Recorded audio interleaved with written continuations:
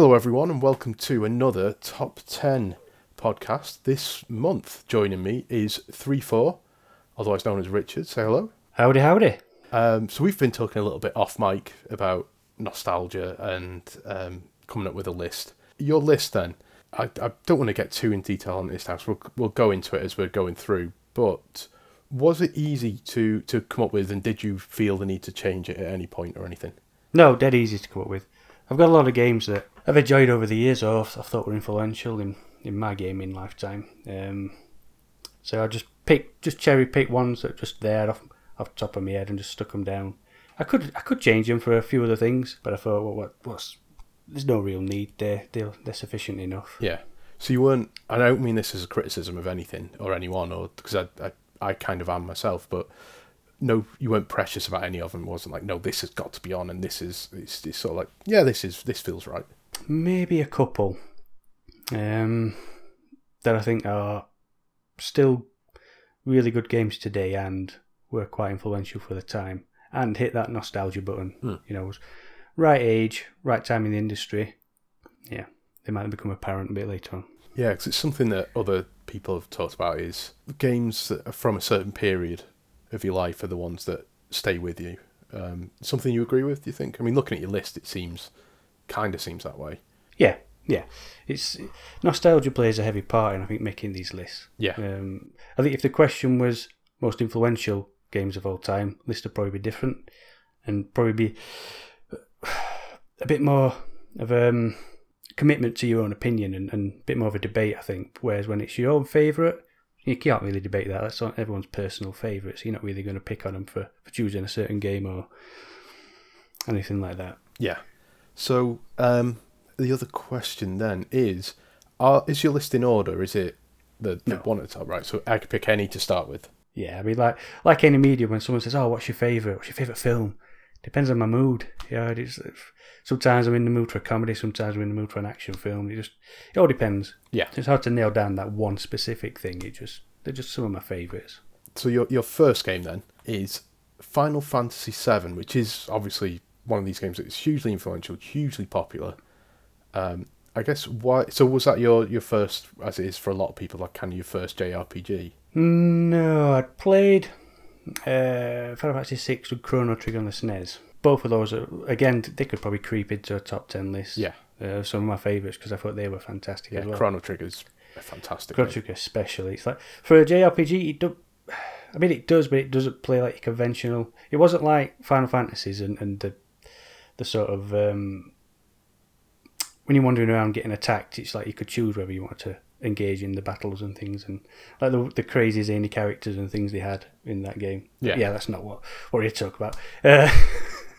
Final Fantasy VII, that one, I think, again, played a part in, you could probably tell quite a few of my selections, that jump from 2D to 3D and the level of quality in the sound and the visual fidelity on screen. Yeah. A lot of my games, you could tell that's quite a big part of, like, especially my gaming time. That was like, I could get to grips with games a bit more. I wasn't a youngster, and I could play more older, mature games. And I think that was a really good time. And Final Fantasy VII with the music quality, the FMV that was going on, and like the visual stuff, like even though the polygonal little sprites, the pre-rendered backgrounds and things would just look beautiful. I think even today they still look nice. Yeah, and the FMV as well, it's from an era that it's weird now because quite often FMV, particularly playing on PC, the FMV is the worst looking part of the game nowadays. Whereas back then, it's like if you got an FMV cutscene, it was properly like a reward. Like it was the best bits of the game was like you got to just sit back and watch this amazing looking video. It was something PlayStation owners loaded over like Nintendo owners with the cartridges. It's like, oh, look at these cutscenes, these are amazing. That was like a big bonus to have in their games. Yeah. And it's something Final Fantasy VII was kind of known for, was a lot of the screenshots and stuff was things taken, like you say, the backgrounds and stuff, not necessarily sort of in-engine stuff, it was the better looking stuff, and that's no issue with that. It was, it was a good looking game, and it's weirdly, that's the stuff that makes it more difficult to. It's the stuff that ages it now because it's the stuff that can't be up-resed, whereas the actual sort of in-engine graphics can be. Like the first time the camera swooped through Midgard, I was like, oh, it blew your socks off. Whereas you look at it now, you think, oh, that's a bit, looks a bit nasty. So I did, because the thing with Final Fantasies that always sort of leaves me is like the summons and the job system and all that sort of stuff. Is that something you go for in RPGs? No, I think my times have changed. My tastes have changed. I haven't played a JRPG I played 15 because that looked like when I looked at it and I saw the big summons and things and the big creatures wandering around in the open world, that was something that back then, even though I really enjoyed Final Fantasy 7, I kind of thought, oh, what could it be like in the future? You know, how is this going to get any better? And when I saw 15, I thought, oh, this looks like it could be it. Yeah. Well, wasn't quite to be, but it did enough to pull me in to try it again. But yeah, I think because my time's limited now, JRPGs and that the grind and things you have to tend to do to progress in those kind of games, I don't have time for. And I know people are laughing out there because I play Destiny, but that's an exception. I didn't realise, but yeah. Okay, so moving on to your next one then. This is one that someone else mentioned as well, actually, but Sensible World of Soccer. So I was saying to them that this is, for my money, it's probably still Sensible Soccer, be it Sensible World or one of the other versions of it. It's probably still the most fun football game I've ever played. It is. I played a little bit recently just to is this one of my favourites still? It's still really fun. It still makes me laugh now when you go for a sliding tackle and the little guy just goes flat out. Diving headers where they go like 20 meters. Just the animation. There's not like passing assist. You have to be pretty accurate with your hits and be quick on your reactions to pick up that ball and get it up to the other end and have a shot. Yeah. But it's still just because it's end-to-end stuff. It's still pretty frenetic, fun football action. I didn't actually own this game, such as I was back in the day. I took advantage of having friends and cousins that had these consoles, computers and games and stuff, and I played a lot of them at theirs. This for one. My best mate had it, and I think my cousin had it, and I used to go around a lot and just spend hours there playing with them. Yeah. Well, that's what you kind of had to do, wasn't it, with when you were a kid? You maybe don't do it anymore. I don't know if it just doesn't happen anymore because I haven't got kids, or if it is just something that doesn't happen as an adult anymore. Possibly that. I think this day and age we've got a bit more expendable income. We can afford those things for as kids. Yeah. I don't know, probably speaking that for back then we couldn't really afford stuff. I think my first machine was a Spectrum. The first console we had was a Mega Drive one out of a guess how many balloons in a car. Yeah. So I think the first console I actually bought was for me specifically was an N64. Yeah. Yeah, because I talked to someone ages ago about this. It wasn't on a podcast or anything. Hand-me-downs, where I, as a kid, like my first console. So we had an Amstrad, which I think we got cheap, but wasn't second-hand, or maybe, I don't know. But then we had an Atari, which was like 10th hand or something like that. We had a NES that was like third or fourth hand, and we had to give it back. I think there was something else as well. We had a lot of stuff that was bought second-hand. It's like, oh, they've got the newer thing, so we're getting rid of this. And it was like a community thing almost, that it's like the parents must have all got together and just kind of gone, we're not keeping this stuff. We'll pass it on to this other family who can then use it. And it's like when we got rid of our Atari, it went to someone else and so on and so on. It's like in Mega Drives and stuff got sent to like cousins and things. And so if you were done with something, it got moved on. I wonder if that happens now, or if people do just go, no, I bought my kid this, or whether they are, whether there is there's still kids that have just been given a Wii U or a 3DS or a PS3 or 360 because everyone's moved on now to the new generation. I think it still does, probably not to the same extent, but I think it still happens. Do you remember the days of Blockbuster renting? You could rent the console, the Mega Drive and the PlayStation. Yeah, I did. Yeah, those were things I did. They're not around now, but you still see them on car boot sales and some stores, indie stores perhaps, have got retro stuff going on. Yeah, I guess if you're short of a console now, then the kid doesn't have a console, they have a tablet. And maybe they just take your tablet for a bit and you take it off them when they go to bed and use it when you need to use it. That's all not relevant to Sensible World of Soccer. The question then, because when I was talking to the other person about it, was the thing they brought up was the management side of it. Did you play back with that as well? Or? Because I didn't own it, I didn't get to go into too much depth with it, but we did like take it in turns doing some management stuff. And again, it just added like that little bit extra. It was like the early Final Fantasy, the early fantasy football team. Yeah, managing your own team, getting your own players. Yeah, it was good fun. It wasn't as in depth as like your management games these days, but it was something that it had over that the other stuff that was out. Did you used to correct the teams and the player names and everything? No, but my friend was very anal at that. Yeah. It's also, I think, because like I don't know if I would have it on my list, but it would certainly get close. Like I said, Ildog had it on his. You've got it on yours. I don't know. Maybe someone else has or would have. It's just a cure. I think it's maybe the game on everyone's list is the one that's just like this would not appear in other countries. Like if this was a Japanese forum or an American forum, it just would not. Sensible World of Soccer would not get a vote. No, probably not. With different tastes for different parts of the world. Yeah, it's nice. It's nice that it's there's a bit of idiosyncrasy in amongst the forum, I guess. Okay, so your next one is not like Sensible World of Soccer in that it's this like not obscure British thing, but a particular British thing. This is just universal. People like it. It's Mario 64. This is one of the ones I was talking about that probably also appear on one of my most influential. Yeah, as well as one of my favourite. And I still get it out and play it now and again today. It still, I think, plays brilliant. This is one of the games where I was talking about I'd never owned a console. This is the first strop I ever threw. I went to Toys R Us with my mate. He said, "Oh, they've got a playable Mario 64. Well, let's go have a look." And this was all the rage at this time was SAP, Society Against PlayStation, all that advertising, marketing spin, and everyone loved PlayStation. And I was eyeing up to get one, and I played Mario 64, and it's one of the defining moments in my video game career. I just thought, I have to have this. This is revolutionary. This is amazing. And I'd gone to my parents and said, I'd filled out a registration form there and then without them knowing.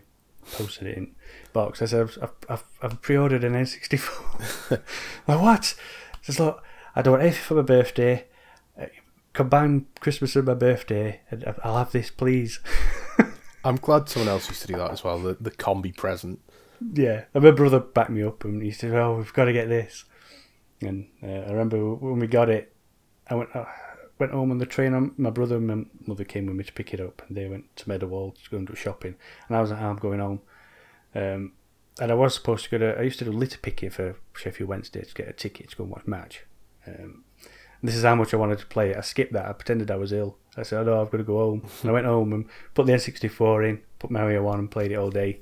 My brother come home and was like, "Oh, you can't get off." It was just something else. It was a game of its time. It was a game that did not really figure out how to do 3D gaming properly yet, if you know what I mean.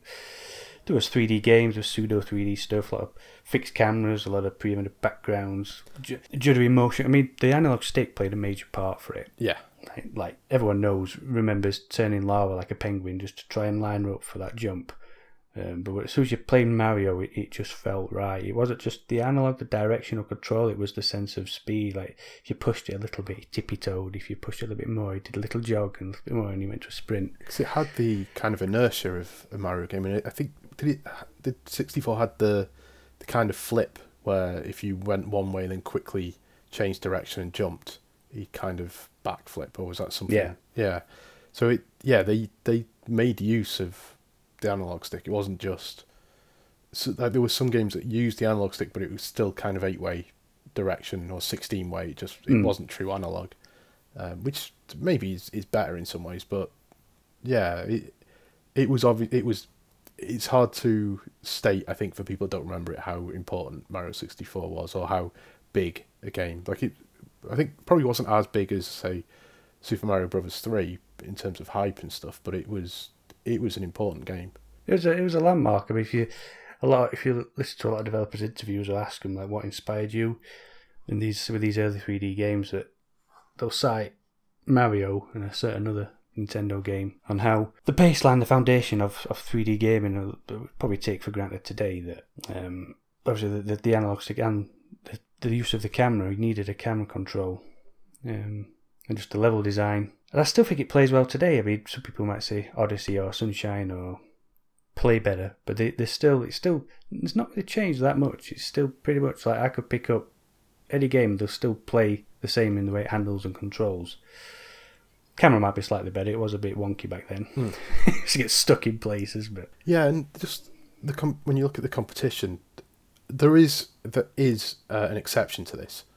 And I'm not 100% sure on the history of it, but there was a game called Croc that was actually built. The people that made Croc were hired to make Mario 64, and then they got fired, and Nintendo used what they'd done to make Mario 64. So then a couple of years later, they took what they'd used themselves and made Croc. Croc's a decent game. I like Croc. But when you think that's kind of it, because a lot of the stuff that when the Saturn and the PS1 came out, the platformers, obviously because platforms were huge back then, every game was a platformer, but it was stuff like Clockwork Knight and Pandemonium and stuff like that. It was still 2D game design, just with a polygonal character, and like the camera might turn around the corner a little bit or something, like Klonoa or something like that. It's not like all of a sudden you had this huge 3D world to run around in. That was still a really rare thing. Yeah. So these two games that are on my list, that they kind of set the benchmark for how 3D games are. That not just the 3D characters, but the sandbox, the area that you're playing in. So Mario wasn't so linear. You had like little worlds that you could get around, navigate yourself around.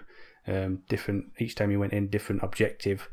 It just felt more organic, more playful, rather than just like what you had, like you say, the games you mentioned and Crash Bandicoot and things that just felt they had 3D elements, but they weren't true 3D. And in terms of Mario 64 as well, one of the bigger changes I think was level structure.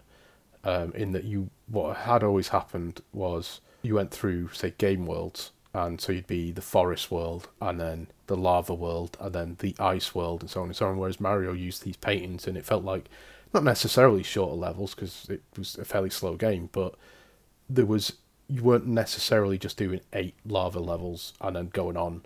That's my memory of it anyway. Maybe I'm wrong with this, but it felt like there was more variety. Certainly, it's something that has come into games now. Is like Mario games in particular, is you will get different types of levels in a row rather than just the same thing, just a slightly difficult or more difficult or longer or whatever version of the same thing. Yeah, but you essentially had Peach's Castle, which was a hub world, and hub worlds use a lot of games these days, and each painting represented a particular theme world, and it had many objectives or stars to collect within it. Each got progressively harder, but you didn't have to stay within that one. You could, if you got enough stars, enough for progression, you could open up a door which led to another room, another area of the castle which had more paintings. Some were hidden, some were fairly obvious.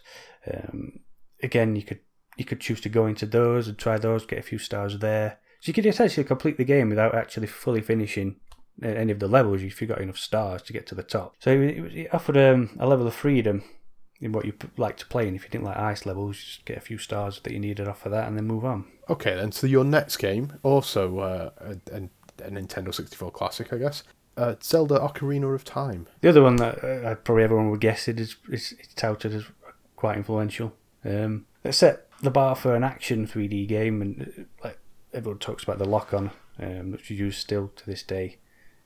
But also that sense of freedom. It wasn't the first time I walked into Hyrule Field. That's a magical gaming memory. It's like, oh, I could go anywhere. You know, this is massive. I can see that mountain I could get to that. You know, that back then, it sounds silly now, but back then that was just an amazing feeling, because it tended to be quite linear or quite enclosed. The sense of freedom it offered. And it was a magical game as well. It came out around Christmas, I remember. I think it was November it was released, and I remember I got it for Christmas. What a time to play that game. And it was snowing outside, and I'm just going on a little adventure with Link. Fantastic. Yeah, when you're not expected to go outside. Like if a game comes out in the summer and it's like, no, you're not supposed to be inside, you need to go out. It's different in winter when it's like, yeah, of course you're inside playing games. It's miserable. I sort of have the opposite memory to you. Like, I'm not a huge fan of Ocarina of Time or Zelda games in general. But Right, the interview's over. Yeah, I was going to say, don't let that colour what I'm going to say. My memory of it was, I remember watching my brother play it, and I think I tried playing it, and it's like it gets talked about as how it was this brand new alien thing, whereas I remember having to walk around a castle and be in a certain location at night.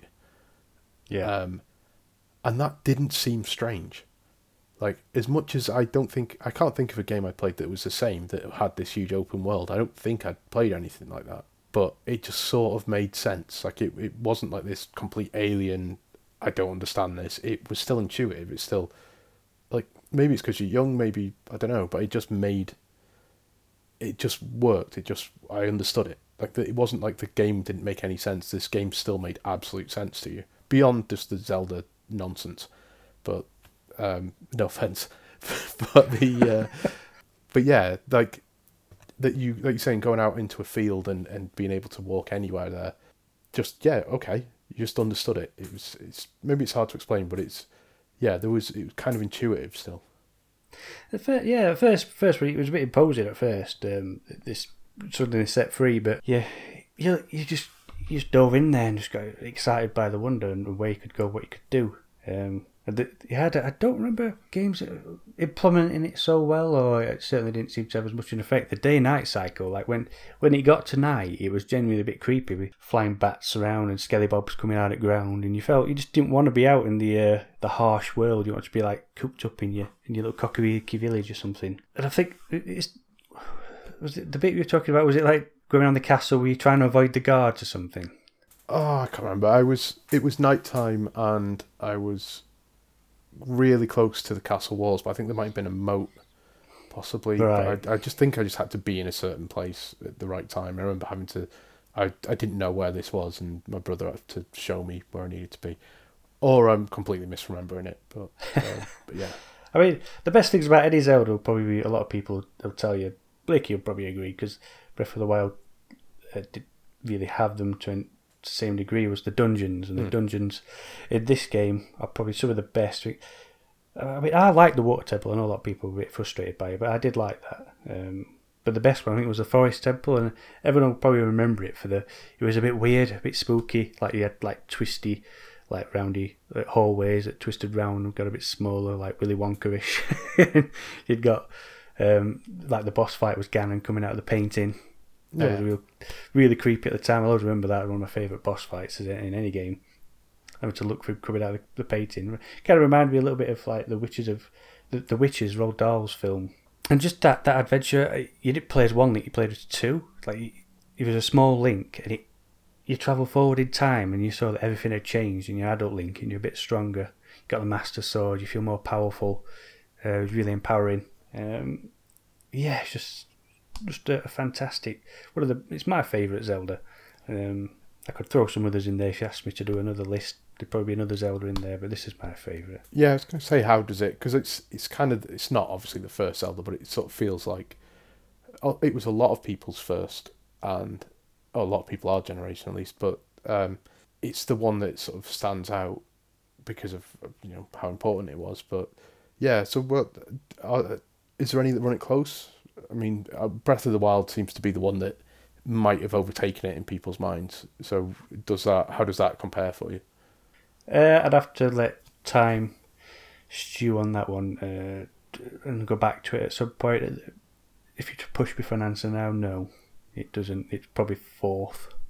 I'd still put A Link to the Past and Link's Awakening above that as my favourite Zeldas. Wind Waker for me was. I think wasn't a fan of the cell shaded. I was one of those. You were one of those. You were one of those. I was one of those. Yeah. Bring back realistic Link. Damn you. It's weird because people talk about it's so bad now with forums and all social media, and it's all ridiculous, and they're right, but that predates forums, and I think it predates forums. Maybe it doesn't, but it certainly did for me. And I remember people hating the cell shading on Wind Waker, but yeah, so I don't know how people knew people hated it. I guess maybe people actually writing letters into game magazines or something. But But yeah, I guess it being a bit different was what attracted me to it. Wasn't a hater, it was just something that was different. It wasn't what I like. Breath of the Wild's got a bit about it still. It's not quite what I'm after, but it's, I still enjoy them all. It's the gameplay that counts. Yeah. So your next game is also an N64 game. So I'm going to just, before we, I say what it is the N64 your favourite games console? I knew this question would come in, and yeah, without a doubt. I think not even just like the games and the time period and everything else that goes with it. I think it's the sexiest looking console as well. Them curves. I don't think I've ever heard anyone pick it as their favourite looking console before. No, it's real weird. Or maybe about, I'm weird for thinking the curves are sexy. I don't know. What about the Pikachu version? Is that like the best looking version? That's a big turn off. Oh, right, okay. Yeah, well, maybe that's a question I can start adding to these, is what's the best looking console? Or Sly can add it to his, I guess. But yeah, so was it simply, I mean, I know you've said kind of no, but just that was the console for you. It was the one, like you said, your own, it was yours, it was the right time, I guess, in terms of age. Yeah. Because it's not like you've got other stuff that follows this that you've picked from other consoles. Yeah, there was a lot of factors as to why. Obviously, the time, the games that were on it, especially that appealed to me. But the fact, the sense that it was mine, I loved that machine and I cherished it. And I took extra care of it. I did dust on it, so I even cut backing out of my wardrobe. And I'm like, what are you doing? So I could fit the cables through to keep it in my wardrobe, to keep it nice and clean. And my brother used to, he had a little bit of a temper when he was younger, and he used to smash pads. He used to get angry, go, smash them. But oh no, you did not smash my pad. My Trident and 64 pads. Yeah, I was very protective over that. Yeah, well, you wouldn't need to, because they just sort of stopped working properly on their own, didn't they? They had a tendency to get a little bit crusty around the analog stick, didn't they? I was talking to someone about the analog stick last night, actually, or Friday night, because it was a weird control, because it wasn't uncomfortable and it wasn't impossible to use, but that analog stick had the shape of it was just peculiar. Like, it was too narrow at the bottom for me, but it made sense, and when they were new and it still had a bit of resistance, it was pretty good to use, that analog stick. I mean, for the time, you could be picky. It's what, like, first real one there. I mean, I know PlayStation improved upon it and made their own, but that's literally all you had, and that's all you knew. You got a little bit annoyed that you might need a new one every 6 months, but depending on how much you played. But yeah, I used to have friends that come around and play with me. They got the crusty pad. You could have the crusty pad. Yeah. That was just part, like, again, it's probably something that doesn't happen as much nowadays, but yeah, it was part of growing up, is you had a shit pad that was for when people came round. Yeah. And if they were lucky, it was like the old version of the proper pad. If they were unlucky, it was a third party one that cost like a tenner. I still without to this day, if I see them about looking a decent nick, I'll buy some, just because the ones I've got that I tend to, because I do break out my old consoles now and again, but they do get a bit more wearing. Yeah, and there's only so many times you'll be able to get a decent quality one. That's it. Onto the which game it is, I guess. So it's, again, another N64 classic, and another game that would definitely be seen as being important is GoldenEye. Yes. I know a particular phone member doesn't think so, but it's if you look around what was before, what GoldenEye was. I mean, not just on PC. It's one of the best movie tie-ins. Oh yeah, really. I mean, even now, and it changed the way you had to have a PlayStation. It wasn't just a mindless shooter, just running around. Well, like a lot of things that you had that come before it were, like I call the key card generation, where you tend to have levels where you can't get progress till you get your key card, and there's probably a boss fight and some other enemy. They had the same structure, your Dooms, your Wolfensteins, your Duke Nukem, all those kind of things. So you're saying this led to Call of Duty? No, it definitely, it was one of them that it changed it up on how you could, what a first-person shooter was. It didn't have to be that. It was more, what's the word? Like the level design. There were their own little levels. You could do it stealth. You could do it just full on action. The big thing for me was the hit detection. Like I used to make them dance, shoot them in the leg, shoot them in the hand. You know, they reacted different. Yeah. Going for the headshots was key, especially on the harder difficulties. There was different levels, different objectives to do within those harder difficulties. So it encouraged replay. Plenty of unlockables, loads of characters, new levels, new missions, modes for multiplayer. And that was another big thing. I mean, for consoles, this was one of the big daddies. This changed up that, yeah, there is an audience for shooters on consoles and they can work. Yeah, there's a couple of things that were important about it. One of the things that not always struck me, it's only occurred to me fairly recently, I guess, is you had a slight freedom of movement with it. So if you moved left, yeah, obviously you look left, but there was like not a dead zone, but like a small thing where you could, like you say, do the more precise aiming. And I would just sort of idle sometimes and just like slightly aim the gun without the camera moving up and down. And that was something that even on PC, like you moved up on a PC on a mouse, assuming you had a mouse back then it would move up. Like there wasn't that circle of dead aim, which you get in, like the Wii was good for that in terms of when you played first person shooters there was just this area before the camera moved. And maybe it's something that died with second analog sticks and stuff like that, but yeah, and the main thing, the main reason I played it, the main reason a lot of people have played it is it was 4-player and there was 4 ports on the controller. On the console, so you could have 4-player split screen, which was at that time something that was common and important. Like you had multiplayer in games that was local multiplayer, and be it micro machines or whatever. And then so to have a first person shooter do it was unusual. I don't know that I remember a game preceding GoldenEye that did it. Maybe I'm wrong, and that there was one that came out particularly on the N64. But there were others that obviously Deathmatch. I think like Doom, pretty sure had it. Duke Nukem definitely had it. Did they have it on consoles? No, mainly PC. That was the big thing. Yeah.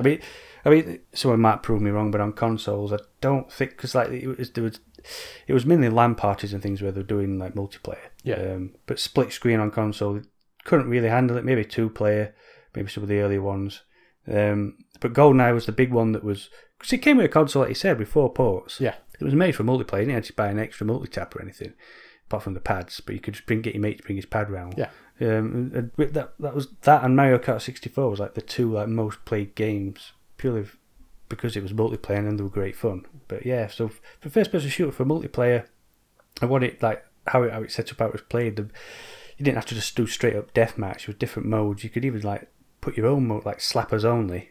Everybody's probably played that. Yeah, and exclude certain characters and so on and so on. There was we didn't like body armor. It was like get people just hanging around body armor, so like disabled that, or like a rule you can't pick up body armor. But what we had it on, which we played all the time, was one shot kill. Like you just get shot by one shot, you're dead. There were no slapping. If there was any mines, if you threw them, then you were open game. If you didn't, you couldn't shoot until you picked up a gun. My favourite guns, probably the SMG, and I like the Magnum. I mean, you were saying about the dead zones with this, before there was movement. There was a lot, especially there was a lot of aim assist. And I don't know if you ever noticed when you especially in multiplayer, just don't move. Just watch the gun twinge. It's like flicking to lock on to whoever's there. Yeah. And if you do it at certain points of the map, you could shoot them through flooring, because the game would take into account there's a floor there. You just lock on you and you fire and you shoot them straight through the floor. But only certain weapons did it, like the Magnum, the assault rifle, and I think the RCP. Now I know everything about this game. If there were a pro scene back then that I knew about, I could have probably gone pro, because I know everything about it and we played it loads. Yeah, it's again, it's a weird game that we won't ever see the like again, because GoldenEye or first person shooters have moved on in ways, and GoldenEye just would not work now. We're just playing it for the first time now. I don't think it'd play anything like as well as we talk about it. It's a fair comment that it's probably one of the games which, unlike like Mario or Zelda, I think still play decent, still play well. This plays a bit slow and and it did, even then, like the frame rate was very noticeable. Any explosion going off. Yeah. I remember a forest level as well where you were running downhill. I think Grace Jones was in that level, and it just been so foggy. And I think they maybe used that in the game design of just kind of, we need a narrative reason why to explain this, but it was simply just, it was too wide an area for the N64 to load in. It was, it was a problem the N64 had at the best of times, let alone on a big downhill section, the way you should be able to see quite a long way in the distance. But yeah, the N64 was a unique console. I guess a lot of consoles are. It's only nowadays that they aren't, I guess. Moving on.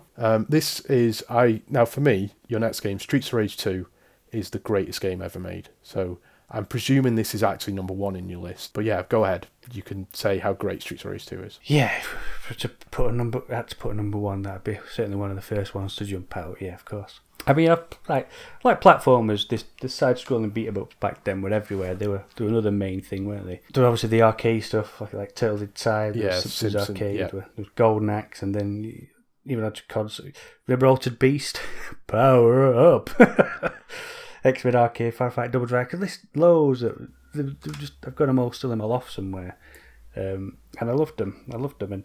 But Streets of Rage was the one that, I don't know, it really sang to me. I think a large part of that was the music. That music is fantastic. It's probably the greatest game soundtrack ever recorded. I don't know if you'd say it was recorded, ever put onto a chip. Yeah, definitely. The combat, I remember the first one. That was pretty good. It felt a bit more zoomed out. Like the sprites were a bit smaller. These specials were like cars that came in and launched in a special attack. Yeah.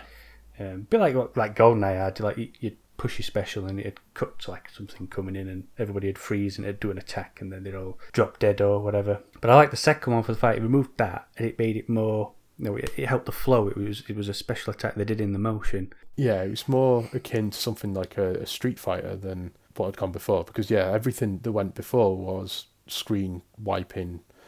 Like every enemy on screen takes damage or dies, and be it Shinobi, be it Golden Axe. I was trying to think of another one that would do it. I had one in my head that was like, that's a really good example of this because you don't sort of factor in. But that was how things were done at the time, and so to bring it in and it's just another move in your arsenal. In fact, it was two moves in your arsenal because it was forward and A and just A in general, and it's kind of there when you wanted it or when you needed it, but it had a cost. I think the special if you stood still used up your health. If you push forward in a special, it did an attack. I think did it already use health when you hit them? No, if it was fully charged and you just pressed A, you didn't take any damage. Yeah. Unless you did forward and A, and then it would still, I think. That was it, yeah. So Axel's was like a spinning dragon spin. Yeah. But if you push forward and A, it was like a combo punch and uppercut. And some of them were so... There was an imbalance to them where it's like there was characters I quite liked. Like I liked Max. But Max was my favourite. Yeah, but Max, like his super of just like a shoulder barge, unless the enemy was blocking, didn't do anything like enough damage compared to Axel's 100-hand combo, whatever it was called, where he just does like half a health bar of damage with that. And Blaze's could be quite useful if it landed properly, but Skates was just a drill attack that just hit once and that was it. It was, there was a weird balance in things. Axel's Grand Upper, which not as special, but I was just when he does it, I always think he said, "Raise the power." I still don't know if it's Ground Upper or Grand Upper, because no, it's Raise the Power. Oh yeah, of course, yeah, yeah. It's again like you had 4 unique characters. I mean, all right, Axel was a bit a blonde, white t-shirted American guy. That's every video game at the time. Blaze, it was just the woman.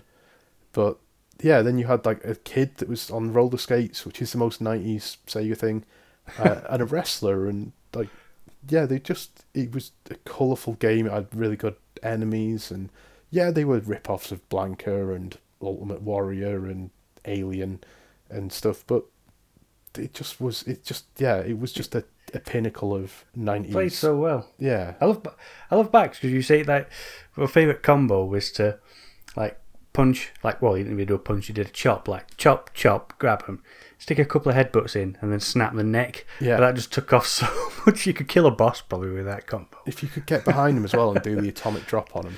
Oh, yeah. I used to like them little buggers that tend to throw you. Because you have to like go down a bit further down from them, and then as you're coming up, like keep moving back, so they keep flipping around. Then you'll grab them on the back. I used to love back breaking them little shit. Yeah. It's the next Streets of Rage that they're doing. That Streets of Rage 4. The reason so many people have like raised an eyebrow at it and stuff, and they're a bit suspicious of it, and not, there is sort of excitement for it, but most people just seem wary of it. Is because Streets of Rage 2 is so adored. Yeah. Whereas actually the thought of a sequel to Streets of Rage 3 being better than Streets of Rage 3, yeah, I could see that. I could absolutely see that.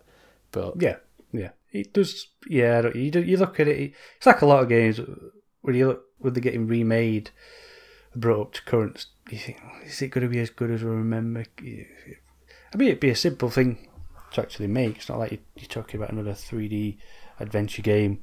It's only a 2D beat 'em up, but I don't know. From what I've seen, the little I've seen, I'm a bit cautious. I'm glad it's been made. Maybe, hopefully, it'll be, if it is rubbish, it'll spur somebody on. Did you ever play the Streets of Rage, I forgot what it's called, remake Streets of Rage? The PC that somebody just used, just created their own. Yeah, you end up on like roofs and stuff like that. Branching paths. It was good. Yeah, it was good. It was good. I think I've still got it on my hard drive somewhere, or it's on an old hard drive in a box somewhere. I've no idea. They need to get someone like that, like they got Christian Whitehead to make the Sonic game. Yeah. They need to get someone like that just to make the Streets of Rage. Just often the fans are the best ones to make these. Yeah, they understand why that worked rather than, they can pick and choose and not just taking that idea and using it or whatever. They know they know how people use the mechanics and they can lean into that. Anyway, we should probably move on because that's like 10 minutes on. It deserves it, but yeah. So your next game is, again, another one that I think if you had to say to someone, pick the 10 best games ever made, not your favourite, critically, you need to think, what are the 10 best games? I think Resident Evil 4 gets on there. Yeah, I do as well. I don't want to say, pioneered. I know it was like one of the early, the shift to viewpoint, not just Resident Evil, but for third-person action games with the shift over the shoulder view for the shots. Well, Cliff Bleszinski came out and said Gears of War happened as a reaction to Resident Evil 4. Yeah, I remember that being one of the major things. That's why I kind of like Gears of War as well, just for that viewpoint. I mean, it's a good game. But that it does lend well into that action that you can see a bit more around as you're running, but when you get into the grittier shooting, you're a bit more focused. Yeah. And again, I think Dead Space was a spiritual success, so that was similar. Yeah. But yeah, Resi 4, I mean, I'm a big Resi fan. Maybe more so than Nag. I don't know. I think that's.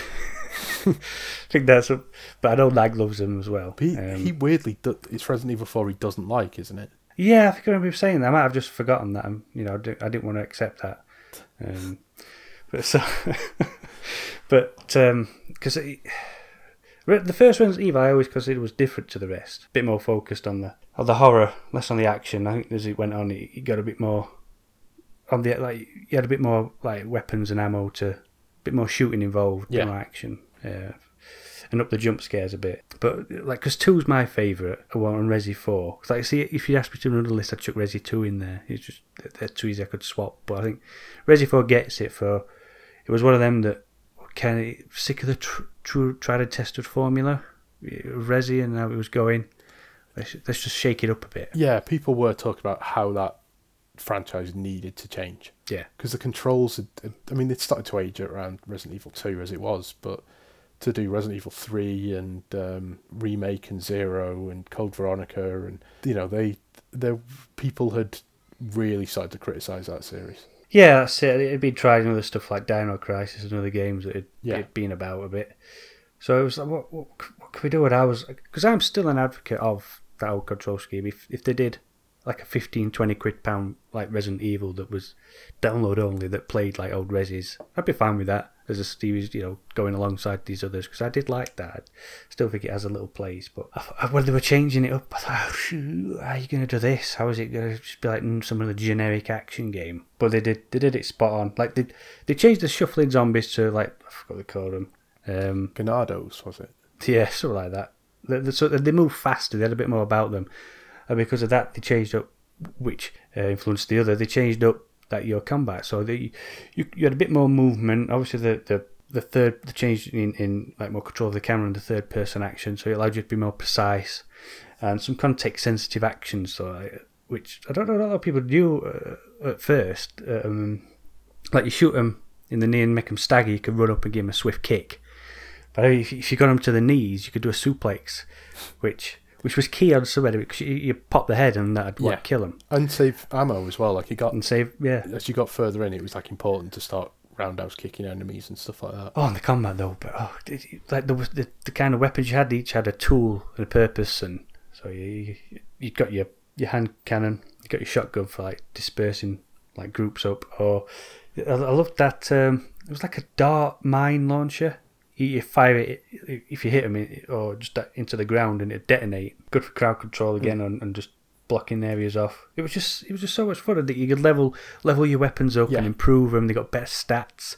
You meet your vendor throughout the game, and like you're excited to see him. So, what can I afford now? What can I get now? Just even something like mundane, like your inventory management. That was always like a little mini game in itself in Zelda, trying to like fit everything in, what you could carry, and leave a bit of space for anything you might find. In that expand as well, because you can expand that. Expending your. And you would start mixing health potions in a way that was like, oh, I've got 2 green leaves and a red, but I can't, I need to combine these, but I need to combine them in a way to maximize space, and I've got full health at the minute, and I've got a spray, so maybe I should put, rather than make one really powerful one, I should make 2 lower level ones, because then I can use them quickly. And like, it's a weird, like, there was quite a lot going on. It's, talking about it again is like, I've not been ready to play. I don't need to play Resident Evil 4 ever again. I don't think anyone does. It's a brilliant game, but we've all played it multiple times. But I kind of feel like, maybe I'm ready. Maybe I'm ready to play it again. It's been a while. I'd definitely play it again. It's one of the games that I think still stands up. It's probably better than some action games released today. I think it still holds up. I think the Wii version was the best. I think that's one of the things that validated the Wii motion on playing. Like, just shooting the axes that they threw at you out of the sky. Like, ting! Oh, no, you don't, mister. Yeah, I'm glad you said that, because I did one of these with someone, and they specifically said, I know you're going to say the Wii version is the best, but it is not. And I was like, no, it is, but you're the guest, so I'm going to stay quiet. But no, you're right. Yeah, the Wii version, I'd probably rather play that as much as maybe I should play like the PC version or one of the HD ones or something. I think the Wii version might be the one I'd go back to. Yeah, I mean, you don't have to use the most silly button. You could wave it to slash your knife. You didn't have to use that. It was mainly just the you got a bit more focus with shooting. Yeah, like you said, picking out items, taking headshots, taking axes, stuff like that. It really expanded. It was a worthwhile port. It did something. It flowed a little better, I think. Yeah, it actually, in truth, the Wii version feels a lot easier than it maybe should be.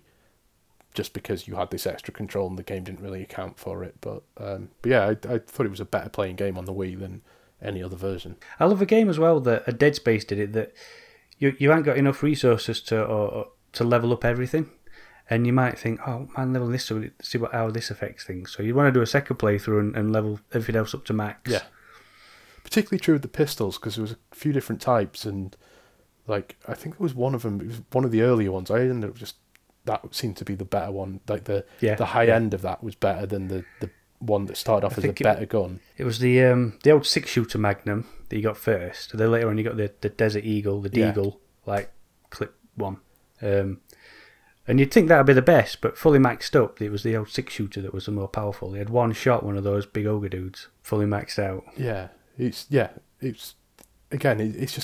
game with personality. It's a game that there's reasons beyond like the stuff we forget, but that's why it sort of sticks into your mind and embeds itself in you as a favourite. It's the stuff, weirdly, it's the stuff you forget about. Yeah, it's just, I just enjoyed the gunplay in it and the setup, the scenarios, how you're going to get around this, what weapon loadout you're going to, best to take them out to survive this onslaught. It was just so good. And you think it'd end, like, I thought it was going to end with like little Napoleon guy got killed. But no, it's like about halfway, 2/3 of the way through the game. It's like there's a little more after that. It was a good length as well. So your next game is another Nintendo classic, and a game I think should belong on a list of the best games, is Metroid Prime. Let's have a little applause for Retro. If anyone, because it's probably why it took so long to actually get made, because how are you going to do a Metroid in 3D? Like they nailed Zelda, they nailed Mario. How are you going to do a Metroid? How's that going to work? And when I heard it was a first person, first person is like my favourite genre probably, and I thought, what? I don't get that. But when I played it and oh god, I mean, it came out, I think it was a year after Halo, and everyone was harping on about Halo, and I should be amongst them, but being a first-person shooter fan. But I preferred Metroid. I was like, why's Metroid not getting all this praise and love? Just for what it, like, just the little touches, like, do you remember the visor?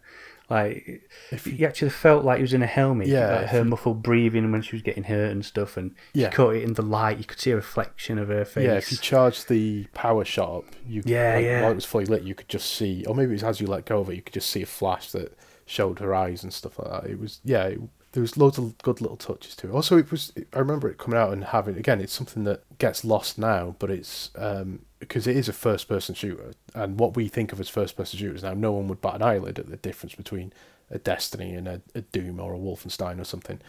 But, like, it was a game, I remember magazines having to be quite explicit. This is an adventure game.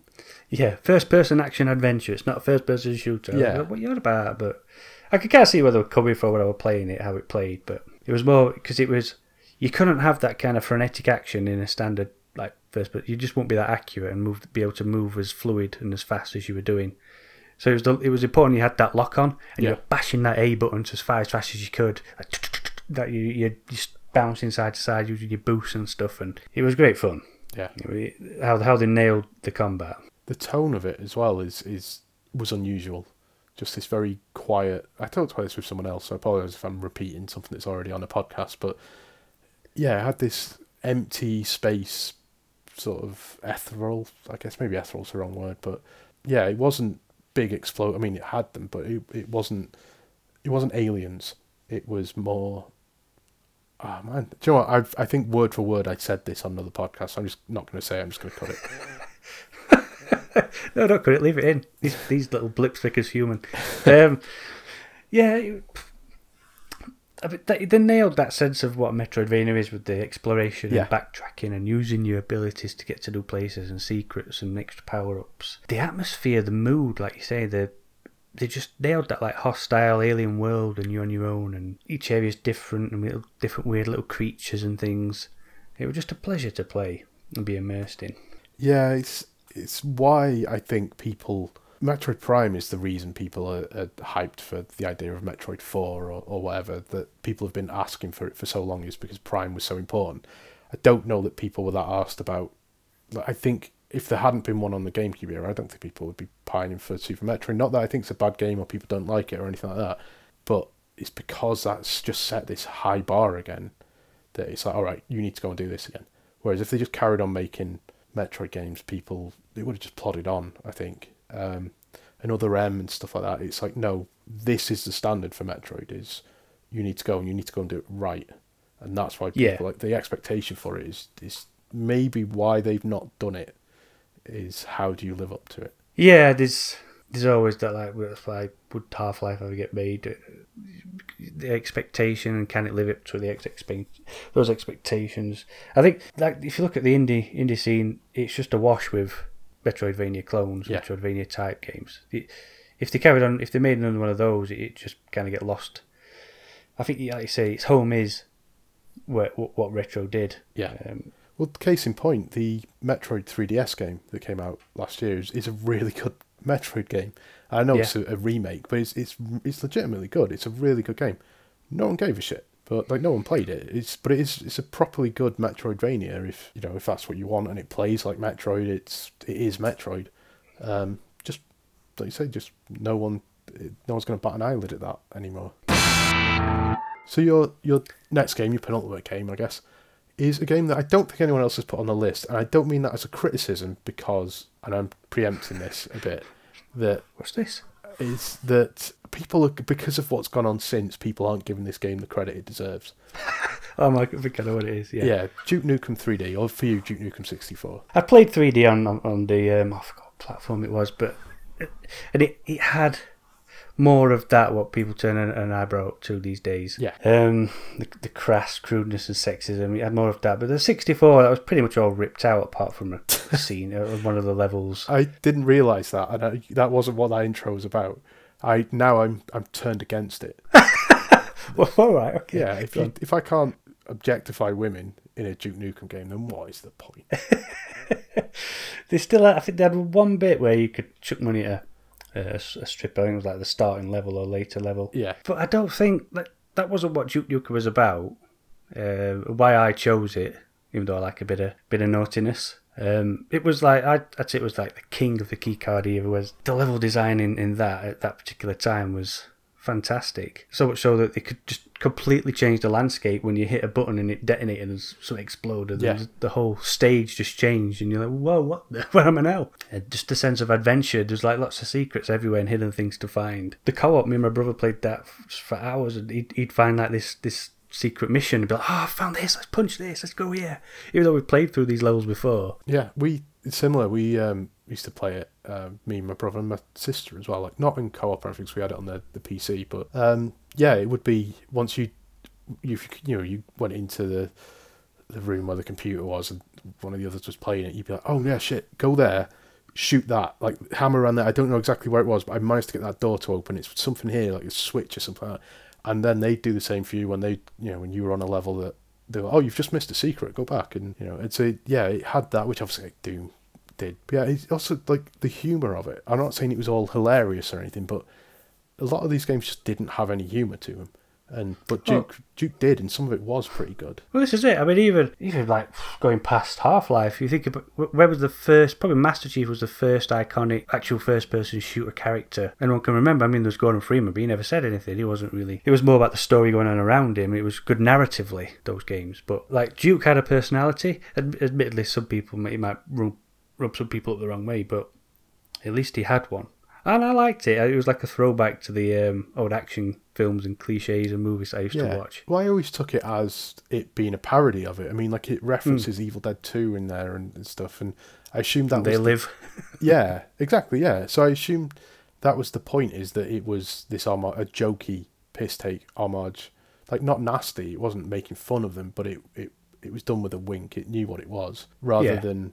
I think it became more gratuitous and more po-faced in its, I don't know what you'd call it. I don't want to say misogyny, because maybe, but I don't know that that's necessarily what it's about. But it lost the wink. It started to be serious in like, oh yeah, no, this is what Duke is, rather than making fun of it, I guess. Yeah, I think that's kind of where Forever fell down, as well as being a...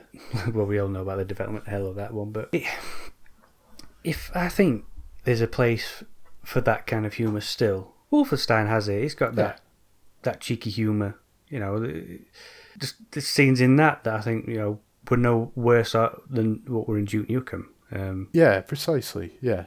And if a game like Doom can come along, which essentially played like those old games did, and people like loved Doom in 2016, didn't they? Just you've got to. There's a market there for it. I think you just got to do it right. It's the difference between, like, say, something like Doom, where when something ridiculously violent happens in Doom, you're supposed to laugh at it. You're supposed to shake your head and laugh. In modern Doom, rather than turn around and high-five your bro. Like, that's the difference, and I think that's what got lost, and it's what people maybe will be... I think our generation understands what Duke Nukem 3D was, that maybe people coming to it now don't understand that. No, it's coming out at the end of the 80s and early 90s action hero stuff. It was done with a wink. It was, done with humour, rather than just like, I don't know, it wasn't nasty as much as, you did objectify women, but I don't think it meant it quite as mean as some of the homages you see to it nowadays. Yeah, like you see, people will bring up the strip bars and stuff, but they're still relevant in what probably there in Red Dead. I've not even been to any, but the GTAs and stuff, they're still around. That in and of itself, don't mean it's the game should be made for those kind of things, but it should be updated. I do agree, it should be updated and made a bit smarter, a bit cleaner, but I think it should still have that cheekiness, that wink. That I still like the Expendable films, if you like. They've got that throwback, and I think there's room for it. You look at first-person shooters at the minute. Yeah, it should be said as well. Like it was a good fun game. Like there were certain guns that were really good fun to use, and there was one. It's not. Some of the guns were quite gimmicky, which I guess is something that came out of that era. So you could like the shrink ray. Yeah, freezing stuff, I think, and then you could kick them. Yeah.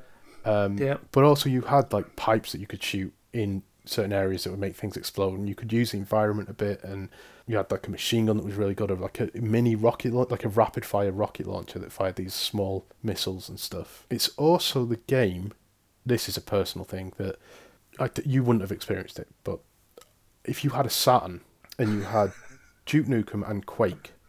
Who had a Saturn? Me. Who had a Saturn? People who liked amazing fighting games, and some of Sega's greatest ever work, Knights, for example, brilliant. Sonic R, classic. But you had this game, there was another way of doing it, which was the reason why I brought it up with Duke Nukem is, if you smashed all the toilets, every single toilet in the game, if you kicked it, you unlocked this game called Death Tank. And it's this multiplayer, kind of Worms-ish. Scorched Earth, I think, is the game that it's based on. It's just a fantastic party game. Brilliant game. I don't know why it was in Duke Nukem in particular, but yeah, that was what I always associated with it. Like, Duke, for various reasons, on PC and Saturn, is a game I really enjoyed. As much as I preferred Quake to it, and Doom, and so on and so on. It is a better game than people give it credit for. Yeah, unfortunately, some things just take more of a front running when people are thinking about this game rather than giving it its credit for what it actually, how it played and the things it did and how enjoyable it was. But which is probably applicable to your top game, but I'm going to leave that for now, and as I usually do, ask you about your honourable mentions. Honourable mentions? Resi 2, like we said, whatever, Dead Space 2 probably. Mass Effect 2, trying to throw some recent ones in there for you. I mean, GTA 5, I've really liked that game. That's one of my favourite GTAs. Yeah. What's the game from the last, say, 2 years? Not so post GTA 5. Last 2 years? Yeah, anything that you would pick from the last couple of years that would get anywhere near the top 10. First problem with that is trying to remember. Without looking at a list of what's been released. I think, again, in time set up, I think Bloodborne, I think that might have been the last couple, maybe. We're recent anyway. Yeah. I'm going to throw it in there. Destiny, probably. Wow. I've got to let time, again, sink for that. And it has its problems, but... Yep. I think the poor thing, it's like, it started a scene where that was like exclusive to your asymmetric top-down, like your Diablo types and Torchlight, whatever it's called, and my brother plays them all. I tried playing them with him, I just couldn't get into them, and obviously there's stuff like WoW and things like that. But it's now this, and along with that free-to-play one, Sly likes it as well. Oh, Warframe. That's it. I've just erased it from my mind because I'm sick of people bringing that up. But those two, like, I've kicked it onto like this, like smaller, like looter, like I don't want to say MMO, it's not massive, but MMO light kind of thing. Yeah. This social online shooters, and I think because it was like breaking some ground, trying to establish how that would work, and the raids and the whole how those games work. It's not about the story. You don't play the story on Diablo, Warframe or whatever. They're not games for that. You play them to get to a starting point for the end game grind, to get the loot, to try out the harder activities, to work out tactics with your friends, just have fun shooting stuff and getting better weapons and just carrying that on. And I think it's still now, I think, one of the better ones out there. So it's like, even after the Division's come out, and I think, let's see where the ground lies, but at least they're being made, and it's now like I'm excited that I've got these options available to me. This new like genre, if you like, of game that wasn't there before.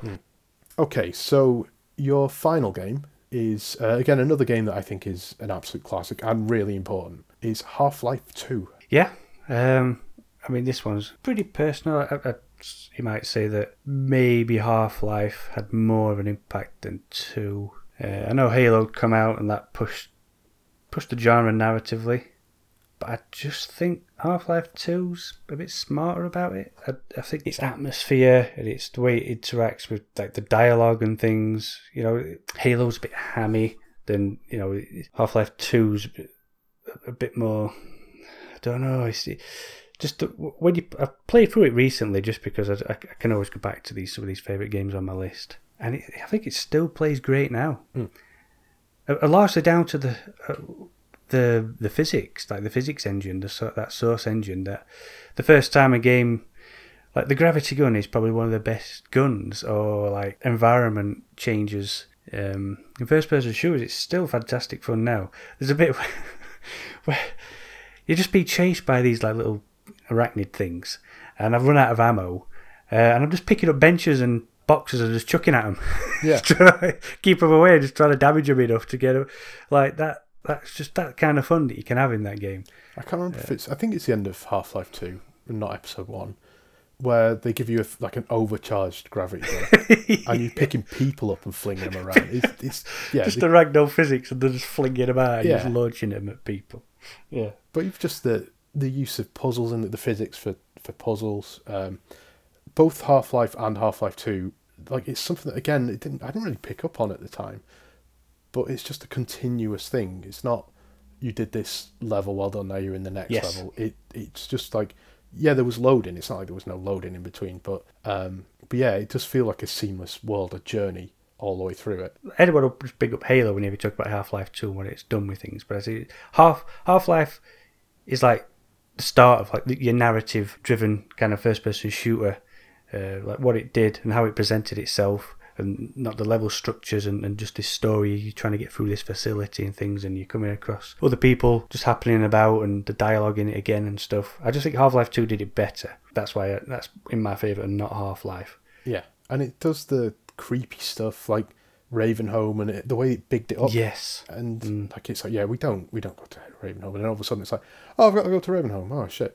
And it felt Everyone knows that, don't they? Yeah, it's like they managed to do the horror level without it specifically being like level 5 is the horror level. It's like, Yeah. and then like We don't go to Ravenholm. the towns and the cities, and then you get these like the swamp area and stuff. Like, I'm not saying it's not got its problems, particularly the waterways and stuff can be a bit long, could a bit, you know, Yeah. the car journeys and stuff could. Vehicle sections and that, yeah. Yeah, but it's still the variety in that game. Some of the weapons, do you remember the homing?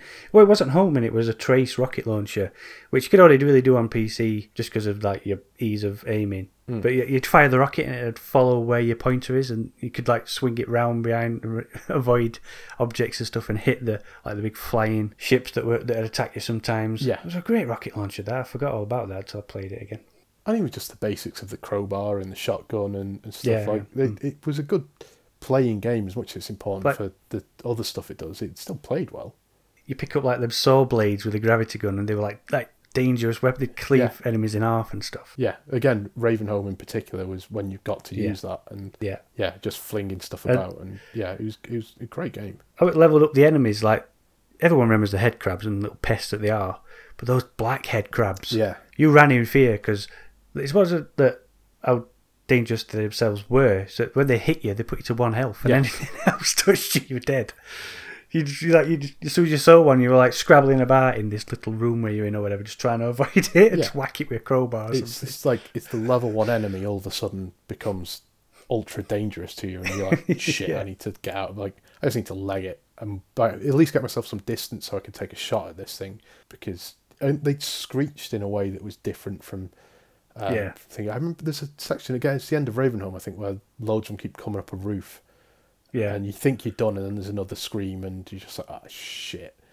The environmental storytelling in that game, the actual storytelling, the way it's done with characters rather than text and things, you do sort of feel a bit, like you were saying before with Gordon Freeman not feeling necessarily like his own character because he doesn't speak.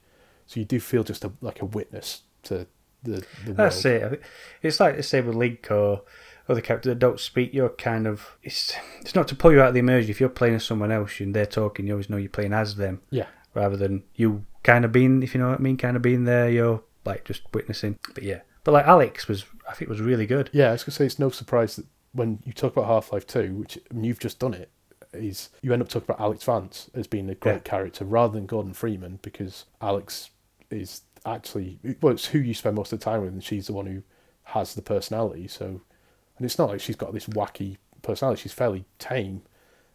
It's just that she's the one who is essentially living it rather than just watching it happen. Yeah, and the sense of AI companions that it has, like one of them's a weapon. Like they're an enemy at the start, those arachnid things, but then you get like one of the mother's eggs or something, I don't know, and you squeeze that and it makes that sound, and then you can control them and throw it where you want them to go and attack stuff. Or there's that Alex's companion, that robot Yeah, is it dog? thing, dog, yeah. Just It's just memorable characters that I remember that interact with me and come with me on missions and stuff and do things. it's also that bridge between old and modern first person shooters, and maybe that's not quite as simple as it was because obviously they've changed again. But like you were saying about the weapons, those kind of weapons, you think of like the Turok weapons and Quake and Doom, Half-Life and Half-Life 2 had examples of those where they're more fantasy, not fantasies in like sword and sorcery, but nonsense weapons rather than, it's not just like, yeah, this is a particularly good rocket launcher because it's a great rocket launcher, but it had that as well. It had shotguns and it had pistols and it had, but it also had, like say, more gimmicky, not so gimmicky, but alien stuff. Yeah. So it's that the more nonsense stuff of the 90s compared to the more sort of serious stuff of Call of Duty and Battlefield. Well, you'll probably find some of my favourites are the old, I call them arcade FPSs just because of you've got the tropes of picking up health and body armour or variation of, you've got a weapon wheel or weapon select, you carry all these weapons which you physically couldn't be able to do, but you've just got that selection which opens up gameplay elements, just fun.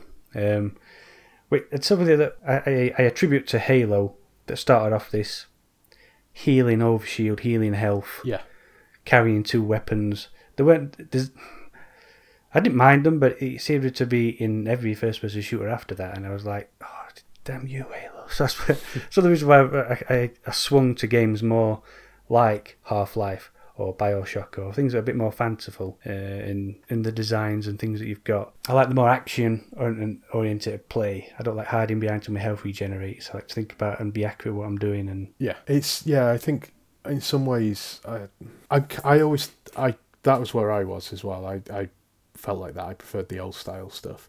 What I've found since is there's certain games that do take that old style, but they've sort of forgotten to get rid of all the other modern takes on the genre and the level structure and the enemy types and how combat works and stuff. So you end up with this either very easy or very difficult combat because it's not balanced properly. I thought a perfect example recently when I played Doom, pretty close together, Doom 2016 and Wolfenstein. Yeah.